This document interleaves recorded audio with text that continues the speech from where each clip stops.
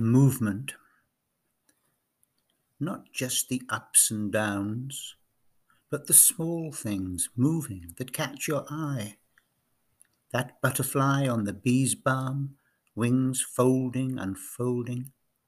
That deer at the wood's edge, invisible when still, then suddenly surging into empty space, tail raised up and away.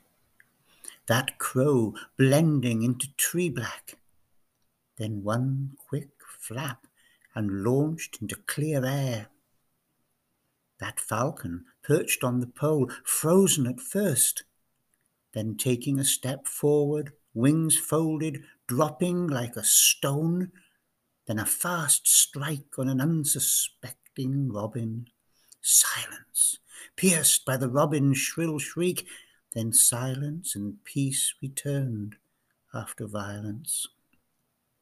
Slow movement, the autumn leaves turning colour a day at a time, almost invisible the change, until one day an autumn leaf becomes a whole forest, blushing into its autumn finery. Even slower the fall's stealthy approach, and then one day the blue skies turn grey, rain falls, the wind rises, and the leaves go tumbling here, there, playing stripjack naked with limbs and branches. Looking at my inner world, I feel but do not see winter drawing near. Its frosty footprints grip my bones.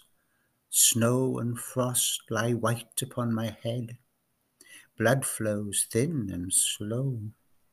Seeps life and warmth away, day by day, inexorable, yes, but also invisible, their still small steps.